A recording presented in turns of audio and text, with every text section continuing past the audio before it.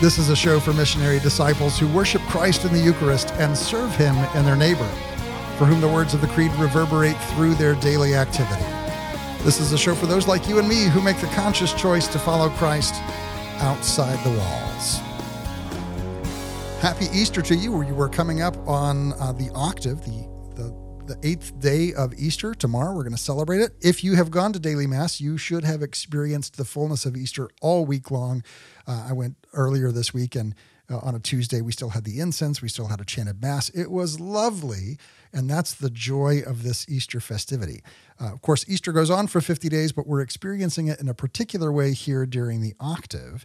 And so I hope that you've had the opportunity to go to one of those daily Masses. If you didn't this year, make sure you make plans next year to participate in some way, in some feasting or festivity in this extended Easter feast, because we spent 40 days fasting and going through this time of penance and difficulty. But those 40 days lead to a greater celebration. There's a greater celebration at the end of that penance as we're brought into the fullness of that Paschal mystery. So if you didn't make it through the octave, if you didn't do extra desserts or extra something with the kids, now's the time to plan out the next 42 days. We have time. Easter's still going. Let's make sure that we celebrate it with full festivity. Now, let's talk about this in a different light, because we're focusing right now on the resurrection of Jesus, and then our participation in it, even as we go through the readings in Mass. And so let's look at all of the different ways, or rather one particular way that we participate in the resurrection. Our conversation today is with Noreen Madden McInnes. She is the Director of Liturgy and Spirituality for the Diocese of San Diego. She has a new book on New City Press called Keep at It, Riley, Accompanying My Father Through Death into Life. It's the second book in the Magenta series. The Magenta series is aimed at upholding the dignity of the human person and entering into dialogue that breaks up the divisiveness, that brings us into a sense of agreement and unity in those places that we can, into ironic conversation. The series editor of that's Dr. Charlie Camosi. We've had him on the show a couple of times, and I'm really looking forward to this conversation today about looking at death and approaching death in light of our belief in the resurrection.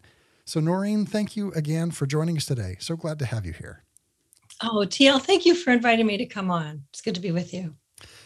This book, Noreen, has been described as a wonderful piece of practical theology, where you infuse your real-life experiences into the narrative of sacramental theology and integrating your academic studies with your personal faith. And this is a balance that sometimes can be tricky to manage. A lot of times we like to live either in the theoretical or the practical, but trying to put those together in a way that's accessible is quite a feat, and you've done it here. Right. We live this, the resurrection in a big way over Easter, as we celebrate the Triduum, the suffering, death, and resurrection of our Lord. But we actually celebrate it every Sunday. Mm-hmm. Easter is just a big Sunday. We celebrate that Paschal mystery at every Mass. And so, in participating in that celebration, we offer ourselves as sacrifice as well. But TL, it's a taboo topic, isn't it? It is. That death is a taboo topic. Not very many people are comfortable with it. But I hope that in sharing this story, people will become more comfortable and see the joy that we have and the gift from our Lord and our salvation, that we will also rise from the death with Him to be with the Lord in heaven. So. Well, and the saints give us this exhortation as well, starting all the way with Paul, who tells us to live as Christ and to die as gain, with Saint Irenaeus, who really kind of begged the people to let him go and face his death, with Saint Francis of Assisi, who did everything within his power almost to go and face martyrdom, one that never came to him. But there was this looking forward not to death in a macabre way, but this realization that we are bound for an Easter after a life of penance, right? We're bound for this participation in the resurrection in a very particular way. And there is a balance to be held that we're not doing this in a macabre way or in any kind of distress or depression, but rather we're approaching this with the joy of what is set before us. And you mentioned that it's a taboo topic here. I really see that, and I can't pinpoint exactly when it began to be the case, but we don't like anything that feels like inconvenience or anything that feels like suffering. And we just think that if I don't look at it, if I push it over in the corner, if I don't set my eyes on it, then it's not real and I don't have to face it until inevitably the time comes that we have to face it. Right. But, as Christians, we become Christians through our baptism. And in baptism, we die with Christ and rise to new life with Christ. So we all are, we have already died, as if you have that full immersion baptism that is such a profound reality that as we're under the water, that is like this obvious drowning and rising to new life. And that we prepare ourselves as Christians to be always journeying to the heavenly kingdom. That's our path as Christians, that we rise up from the baptismal waters and head towards the Eucharistic table, the banquet of the foretaste of the heavenly kingdom, where we will rejoice in heaven with all the saints and all those that have gone before us. So that's our journey as Christians. So we really take on that baptismal promise of salvation and rising to new life with Christ. It shouldn't be a taboo topic at all. But I have to say, the Irish have it. We can have a bit of a different take on this. They say, what's the difference between an Irish wake and an Irish wedding? Oh, this is one less at the party, because we have, I think the Irish aren't afraid of that topic as much because of the history of the Irish suffering through the famine and coming across and coffin ships and trying to scrape a new life here in America. So I think death is such a part of their life that they turn themselves over and emptying of themselves to the Lord in a way, and hold their faith very close. And they're able to embrace that a little bit closer without as much fear. Yeah. We're talking today with Noreen Madden McInnes. The book is Keep at It, Riley, Accompanying My Father Through Death into Life. It's available on New City Press, and the title just lays it out there for us. This is a personal story accompanying my father through death into life, as you had the opportunity to walk with your father through his final days. And so this is no longer merely a theoretical theology and belief, but we come face to face to the resurrection in moments like these. So share with us that process. Yeah. So, what? So participating at Mass, we go through that ritual of trusting in the Lord. And but still, when the rubber hits the road, when we have a loved one that is suffering from illness, that's when we are called. We are called to be Christ for them. Just as that was Christ's ministry on earth, is to reach out to the sick and to heal them and comfort them and bring them back into the community of the faithful. So we, like Jesus, don't shun from that, but we are called to reach out like Jesus, to serve the sick and those that are ostracized. And we have to put our faith in action. We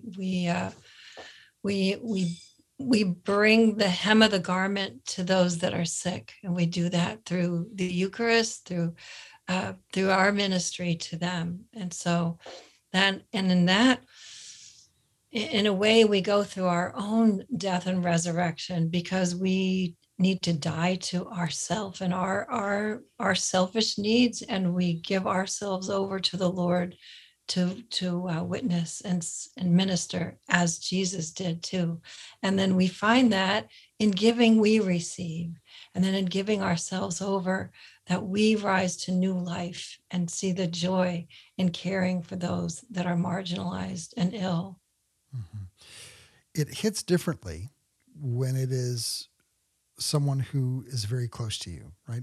For us to go and maybe visit a nursing home or visit a hospital or make sick calls or be Eucharistic ministers and go and bring Christ in the Eucharist to those who are suffering and need it. That hits us in one way, and one way of participating in that ministry of the church. But it's another thing entirely when it's someone who is dear to us, a sibling or a parent or a child. So talk to me a little bit about the experience you had, maybe even coming to realize that you were going to need to accompany your father through this process, and you were coming to terms with the reality of it being your parent that you were having to accompany.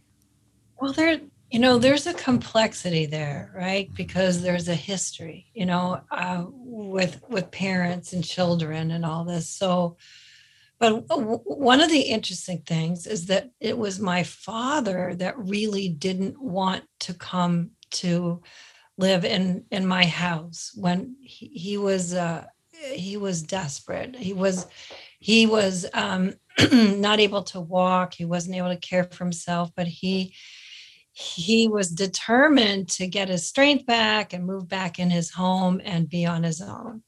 He always said, I never wanted to be a burden on any of my children. And he was very stubborn about that, which is kind of a keep at it Riley kind of statement, where he's like, um, he wanted to stay strong and move on, get better without being a burden.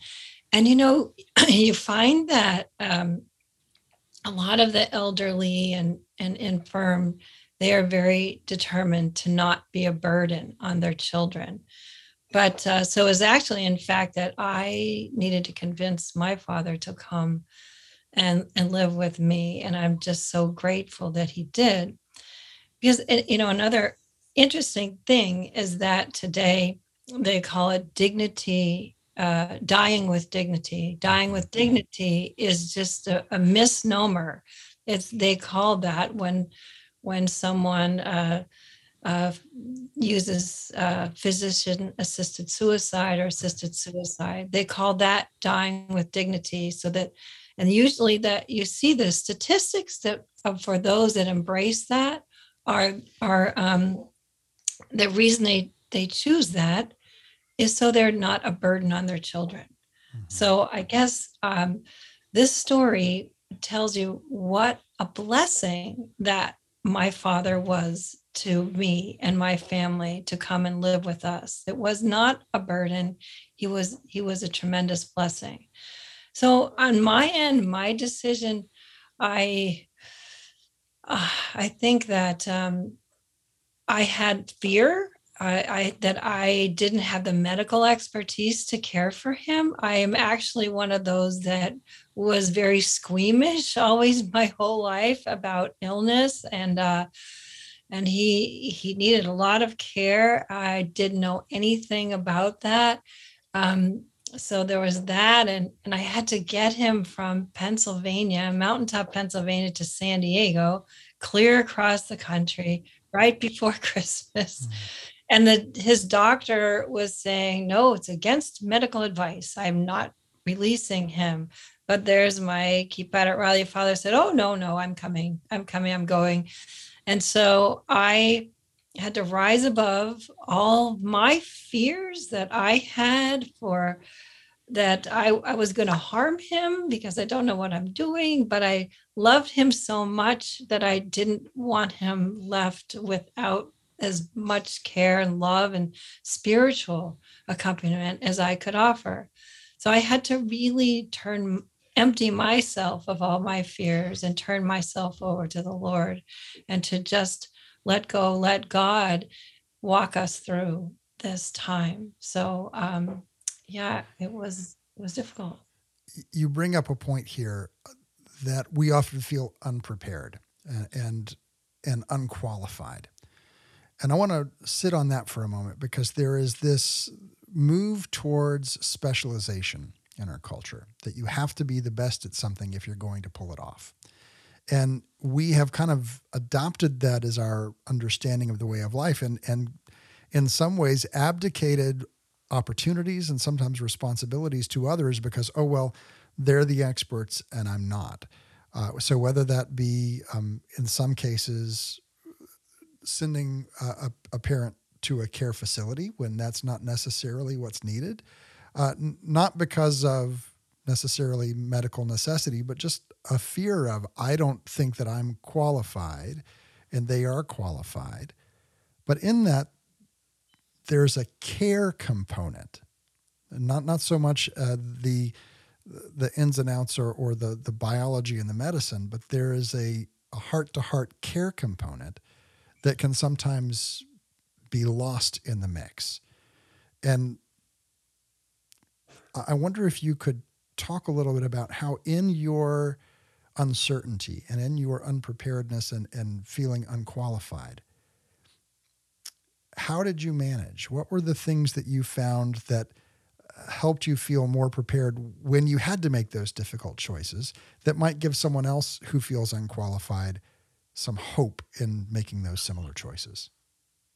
Well, TL, you really hit in the heart of it, really.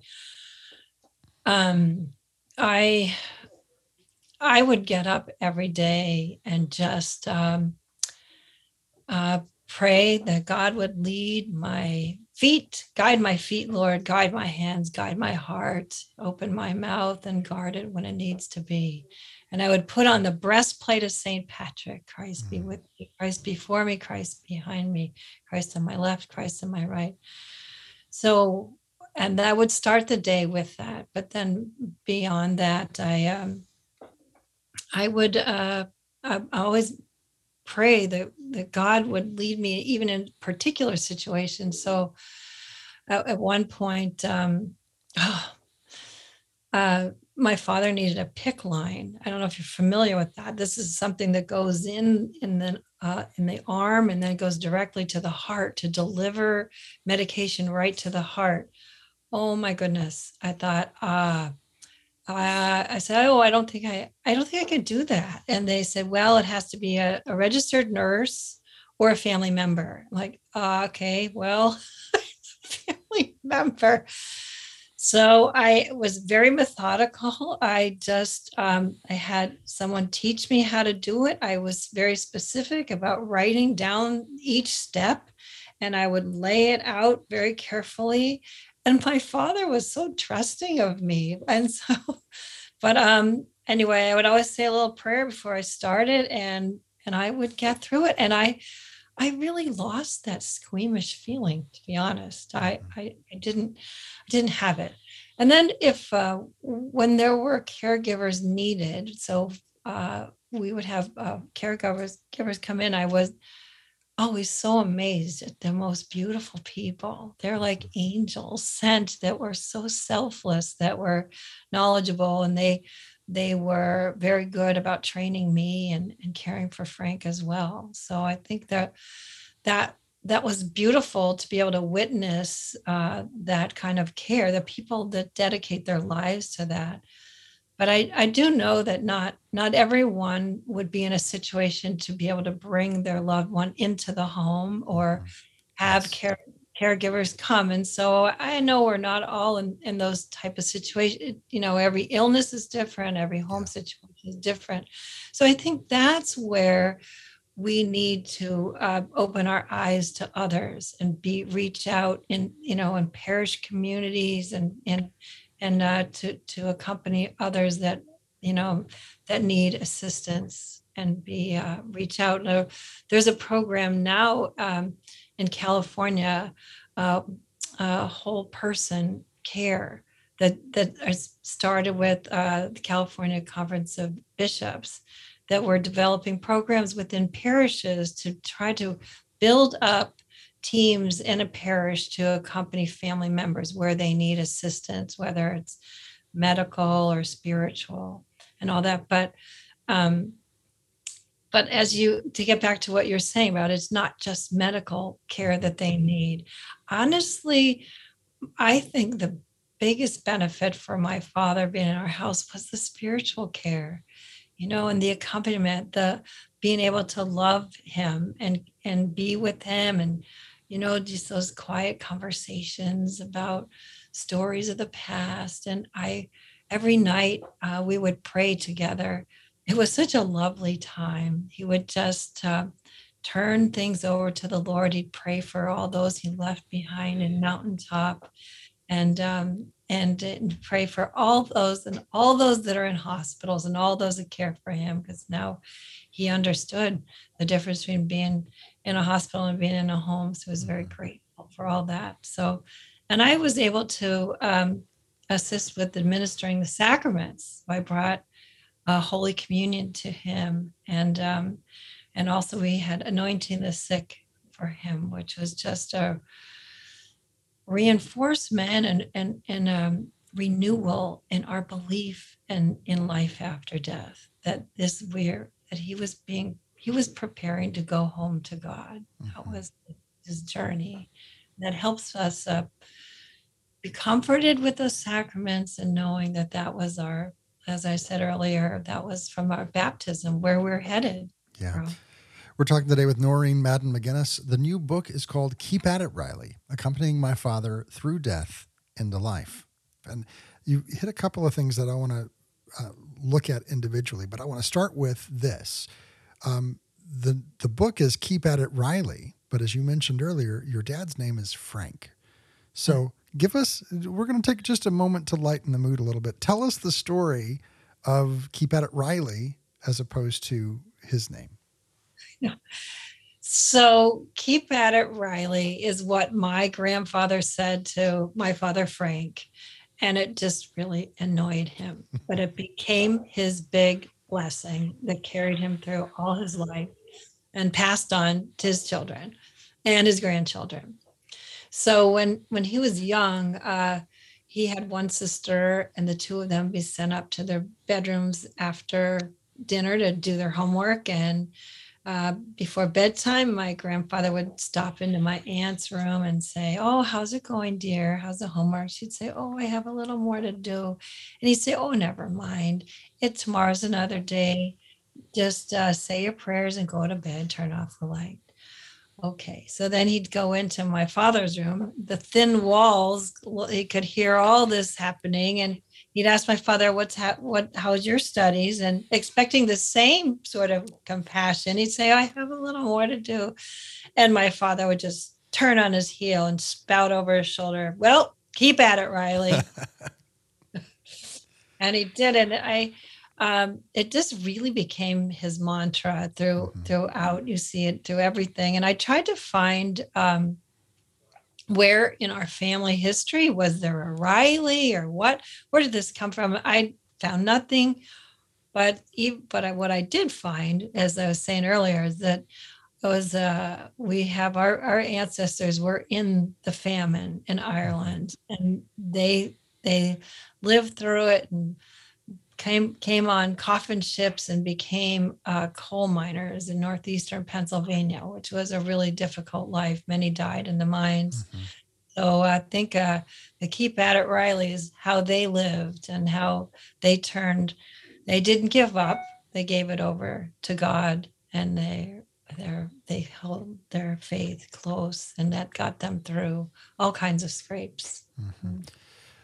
The next thing I want to talk about is, you mentioned these parish communities, the whole person care that's being done now in California. Let's say that someone is outside of California, but they hear this and it sparks something in them. What kind of steps can be taken? Maybe just an individual wanting to go and talk to their priest or talk to someone in lay leadership, maybe the parish administrator, to get to a place where they can begin to offer or seek that kind of care for someone in the parish community. Well, like you were saying earlier, that, rather than feeling like I'm not an expert in everything, that to be able to gather resources together. So, like, to have a team of people that have resources that, if you need food delivered, if you need, to find someone that uh, a doctor that is available. So to make these connections, and also the sacraments. These whole person care teams are also there to provide the communion to the sick, and to see if there's someone needs anointing the sick, or they need a spiritual prayer together, as not just the physical need. So I would say there's some websites. I wish I could tell you off the top of my head, but a whole person care initiative through the California Conference of Bishops. And also, if you email me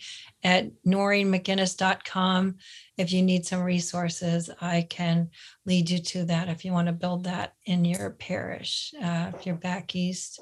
And because I think that there's some ideas out there to be a real benefit to those that are struggling. And we see that that's our aging population. We'll have more and more that will be in need of that coming soon.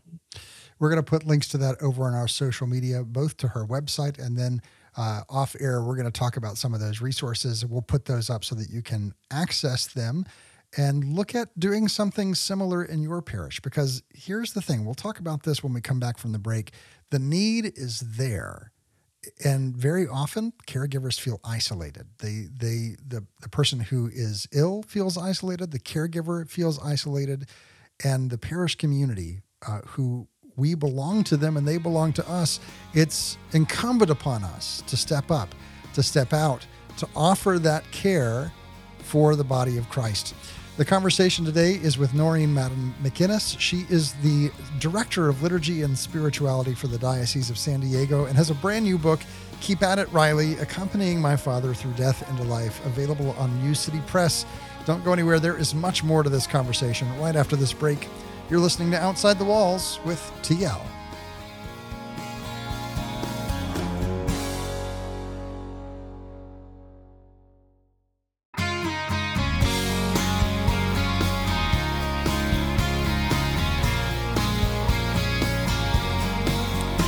Welcome back to Outside the Walls, where we explore the implications of our belief on our daily life. I'm your host, TL. We're here in this Easter season as we're focusing on the resurrection, and we're talking about the end of our earthly lives as we come to participate in that resurrection, and also the end as we accompany our family members through difficult days, through this last Lent and into their joyful Easter. So let's continue the conversation with Noreen Madden McInnes. She is the Director of Liturgy and Spirituality for the Diocese of San Diego and has a brand new book on U City Press, part of the Magenta series, which I strongly encourage you to take a look at. We've got links to it on our social media. The new book is Keep At It, Riley, Accompanying My Father Through Death into Life. Noreen, thank you again for joining us today.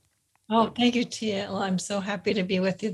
So here at the end of the last segment, we were talking about the need as a parish community to go out and to help our parish members to care for those who are dear to them, because it is an isolating thing to be a caregiver. So you talked earlier that with your dad and with so many in his generation, there's this idea of, I don't want to be a burden on my children. And so I'm going to do everything I can to not have to burden them with caregiving.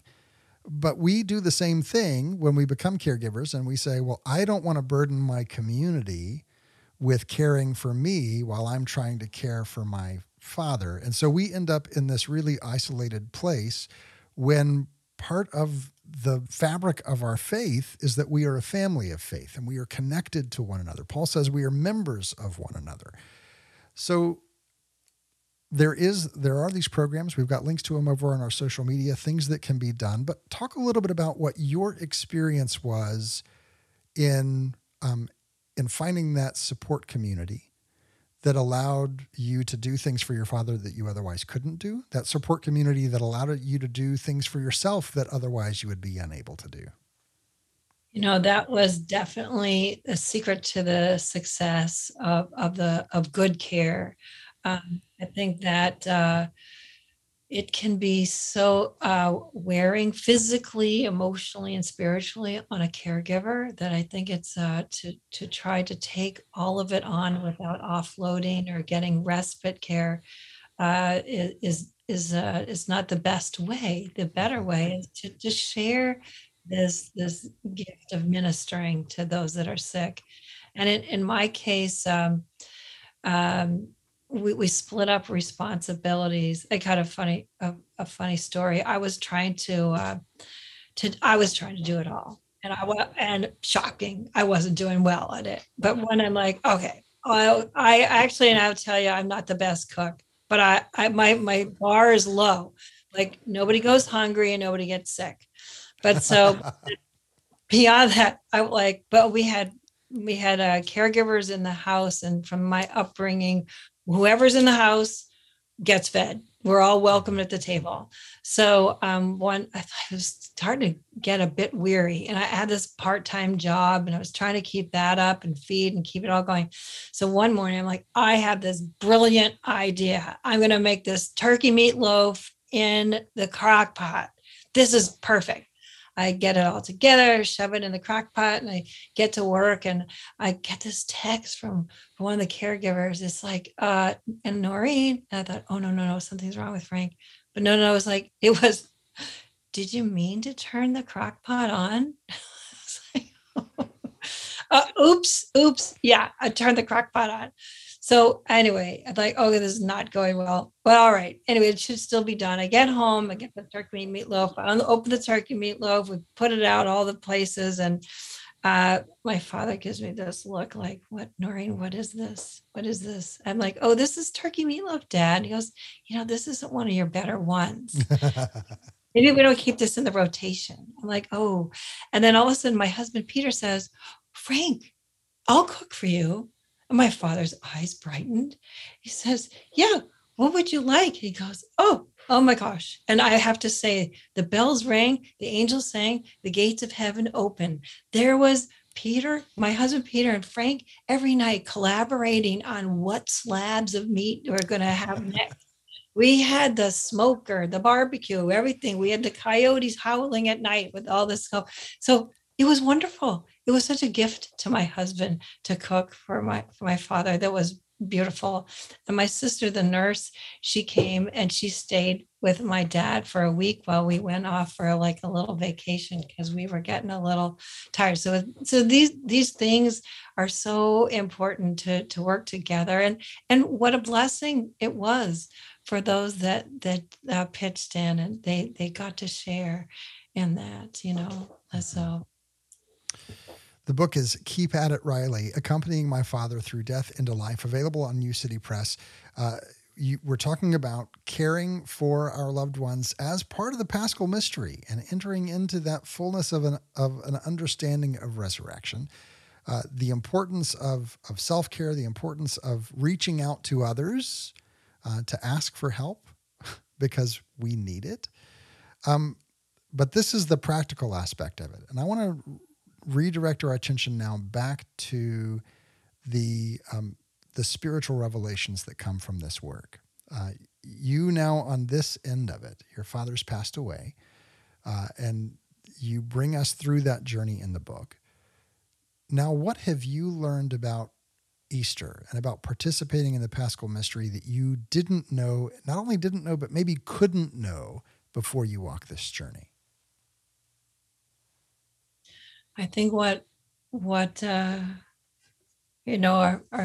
faith teaches, that we do believe in the resurrection of the dead, and that in dying, life is not ended, it's just changed. And I feel in a very powerful way that the love my father and my mother and my grandparents are with me in a deeper way. And I look forward to joining them in, when it's my time, when I'm called home by God. So um, I think that I'm so grateful for my faith. I there's a sacrament of communion for the sick in a special rite called viaticum. Mm-hmm. Viaticum is the journeying home to God, is receiving Holy Communion. It is the last sacrament. People think anointing of the sick is, but really it's viaticum, Mm-hmm. because that food that Jesus, the bread, is our bread of life. That's our in eating of his body and drinking of his blood, that we are promised eternal life. And I was able to give my father viaticum, and in in offering that to him, it was a witnessing of faith for all those around, those my children gathered around. And I hope that, as when it's my time, that I'm able to witness my faith too in receiving sacraments, because not all of those around us have the same belief in the resurrection. So I say for myself and for those listening that if we can celebrate the sacraments when we're sick, and even before that, and just as strong witnesses of our faith, that we can just through that alone be teaching and catechizing those around us about our faith. And to some extent, I would think that it would be prudent to let those around you know that that's important, right? That wherever your family members are, even if they're not in the same place, let them know what your end of life desires and plans and cares are, so that they know. I've got written in my phone, like if you open it up in emergency mode, and to unlock it, the first contact in that emergency mode is Catholic, call a priest, right?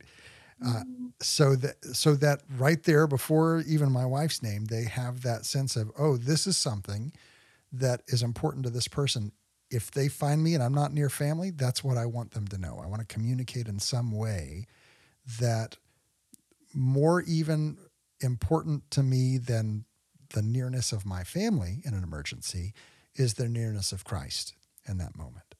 And so um, I don't even know all of the different ways that can be done. Certainly by letting your family know that Mass is important, but there are many ways. Do you have a few ideas there? Yeah, so actually right now there's I bring communion to the sick, some of which the family members are no longer practicing Catholics. So parishioners that bring communion to the home is just an important part of ongoing care for our Catholics that are sick. So I think that anyone that has a calling that would like to participate in communion to the sick, it's a wonderful ministry. Check your parish for that. And also, if you're listening and you'd like to have communion brought and you're homebound, then call the parish and ask for someone to visit. And it's just a wonderful, and through that, that you're witnessing your faith to those around, and that can be very powerful to your family members that can be witnessing without belief, and then hopefully that will open their eyes to the Lord. Well, and this is also a participation in the ministry of Christ. This is the corporal works of mercy, caring for the needs of those who belong to us, and we belong to them. And so, if you're hearing this and you've never even thought, oh, hey, there are people that can't make it to Mass and can't receive communion at the church, if that's news to you, I want to say that this is your call, right? If this is breaking through and you've never had that thought, this is your invitation to call the parish and say, I've never been comfortable being an extraordinary minister of Holy Communion at church. There's more to that role than just standing in the front and distributing communion. There's also taking it to those who have no other access, specifically because of the size of our parishes, the size of our dioceses, and the ratio of parishioners to priests. There's just not a way for our priests to get around to everyone. Oh, and it's such a beautiful ministry. You know, you feel like often pray to the Blessed Mother who carried Jesus to Elizabeth, and so we act, you know, like ask Blessed Mother to assist us in our ministry as we carry Jesus to those that are sick. And I said earlier, it's just like Jairus inviting Jesus into the home to heal his sick daughter, and Jesus with healing Peter's mother-in-law. This was Jesus. This was his ministry, and we're just following in his footsteps. And his ministry continues on in the sacraments of the church today. And we need more ministers. We need more. So I encourage you to experience the joy of that ministry. There's a place in the Mass, and this place stands out to me because I'm a convert to the faith. And so there was a long period of time where I was attending Mass but unable to receive the Eucharist. And the host is elevated, and we're instructed and encouraged to behold the Lamb of God. And we say, Lord, I am not worthy that you should enter under my roof, but only say the word and my soul shall be healed. And I felt that prayer so deeply, and that longing for connection to the Eucharist. And in moments where I feel incapable or under qualified, or I feel maybe infirm, maybe I'm in the middle of sickness, which has happened from time to time, those words carry different and stronger meaning in those moments. Lord, I'm not worthy that you should enter under my roof, but only say the word. There's this understanding that Christ is right there to meet with us, whether we are the caregiver, whether we are the person in need of care. He's right there to meet with us, fully accessible to us. Only say the word and my soul shall be healed. But he heals us in ways that perhaps we wouldn't otherwise expect. Yeah, and you know, you have to remember that where two or more are gathered in my name, there I am in your midst. So even if you don't have access to the Eucharist, that when you pray with someone else, that Jesus is in your midst there. And I think that's another one of the spiritual gifts that you can offer those that are sick or in suffering in any type of way, any way that, you know, we should be ready as ministers to pray with others, to be with them, to bring Jesus into that. We've been talking today with Noreen Madden McInnes. She is the Director of Liturgy and Spirituality for the Diocese of San Diego and has written a new book, Keep at It, Riley, Accompanying My Father Through Death into Life, available right now on New City Press. Noreen, thank you again for taking the time to speak with us. Oh, TL is my honor. Thank you. Thank you very much for inviting me.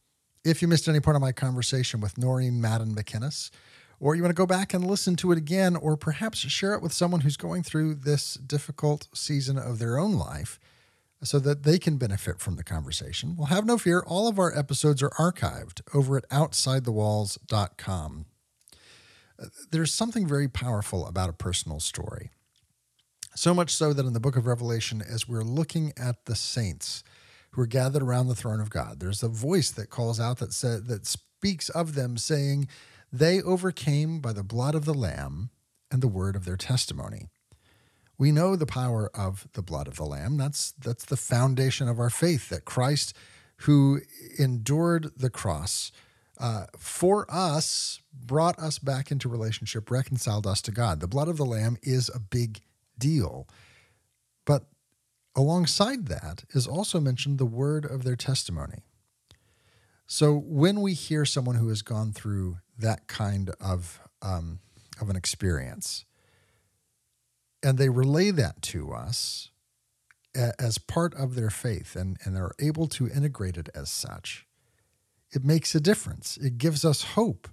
And as we have this hope in the resurrection, we know that hope does not disappoint. And so I want to encourage you to share this word of the testimony, whether you're sharing this specific episode with someone who's close to you, or whether you share your own experiences of how the faith has made a difference in your life and how it gave you strength to carry on. That word of your testimony is powerful also. They overcame by the blood of the Lamb and the word of their testimony. So I want to encourage you in that. Now, if you just can't get enough of these kinds of conversations, well, I also want to let you know that we have extra segments. Each and every week, we continue the conversation after the episode is finished. And we make those extra segments available to all of those who support the show through Patreon.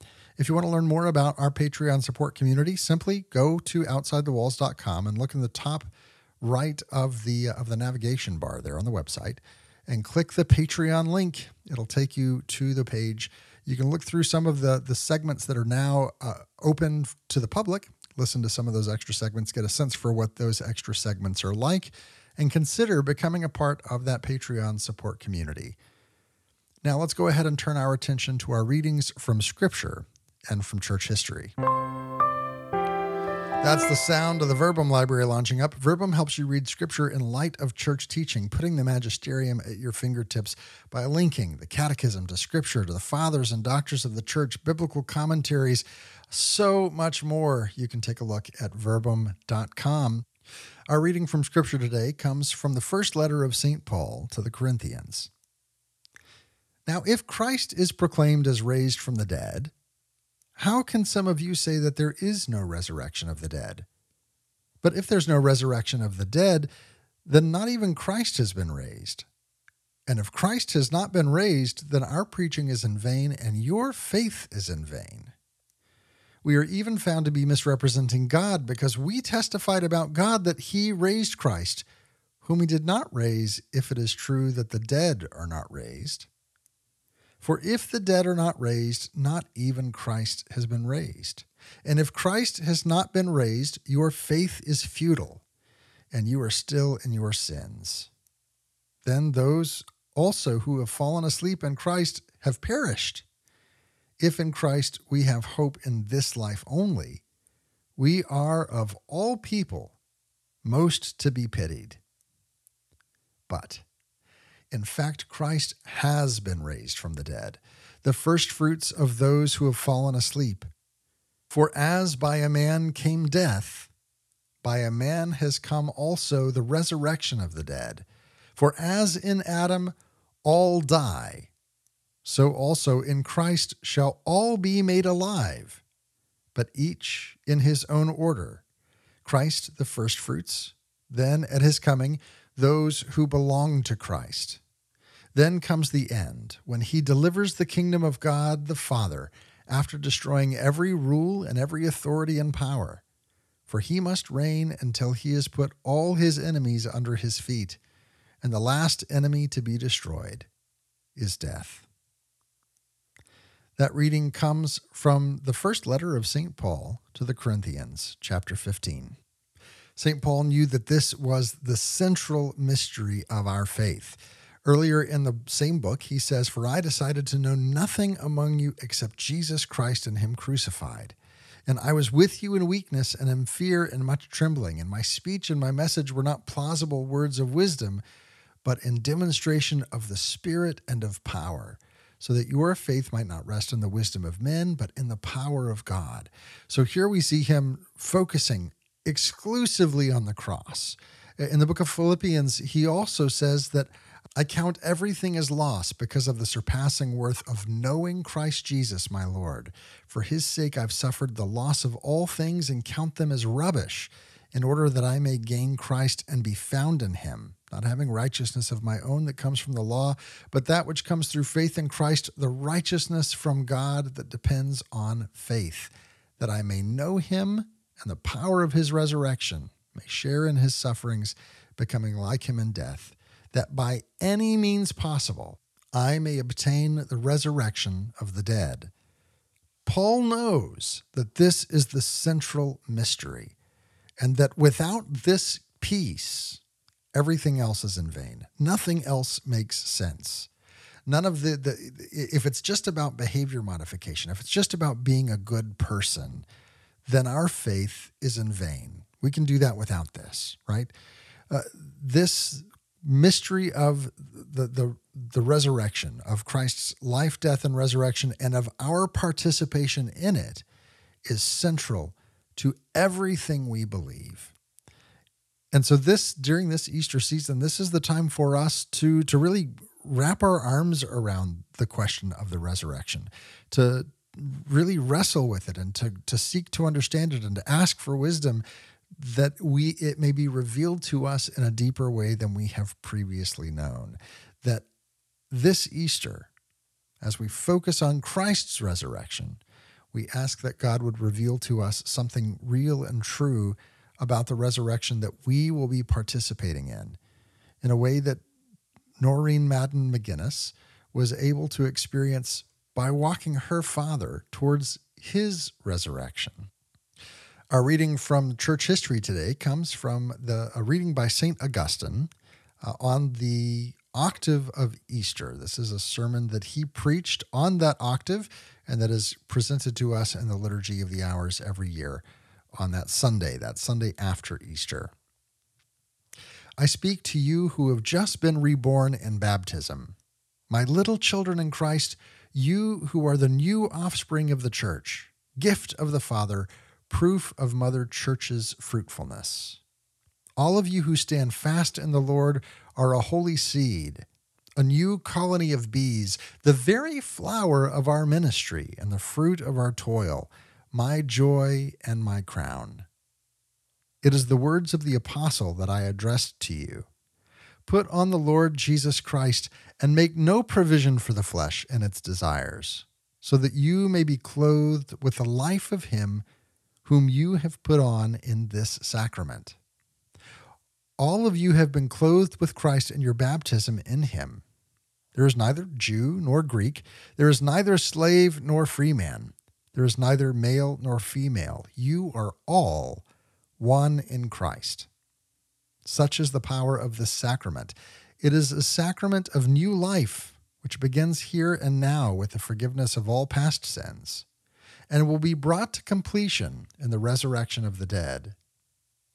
You have been buried with Christ by baptism into death, in order that as Christ has risen from the dead, you also may walk in newness of life.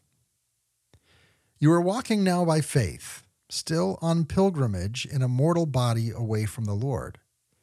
But he to whom your steps are directed is himself the sure and certain way for you, Jesus Christ, who for our sake became man. For all who fear him, he has stored up abundant happiness, which he will reveal to those who hope in him, bringing it to completion when we have attained the reality which even now we possess in hope. This is the octave day of your new birth. Today is fulfilled in you the sign of faith that was prefigured in the Old Testament by the circumcision of the flesh on the 8th day after birth. When the Lord rose from the dead, he put off the mortality of the flesh. His risen body was still the same body, but it was no longer subject to death. By his resurrection, he consecrated Sunday, or the Lord's Day. Though the 3rd after his passion, this day is the 8th after the Sabbath, and thus also the 1st day of the week. And so your own hope of resurrection, though not yet realized, is sure and certain, because you have received the sacrament or sign of this reality, and have been given the pledge of the Spirit. If then you have risen with Christ, seek the things that are above, where Christ is, seated at the right hand of God. Set your hearts on heavenly things, not the things that are on earth. For you have died, and your life is hidden with Christ in God. When Christ your life appears, then you too will appear with him in glory.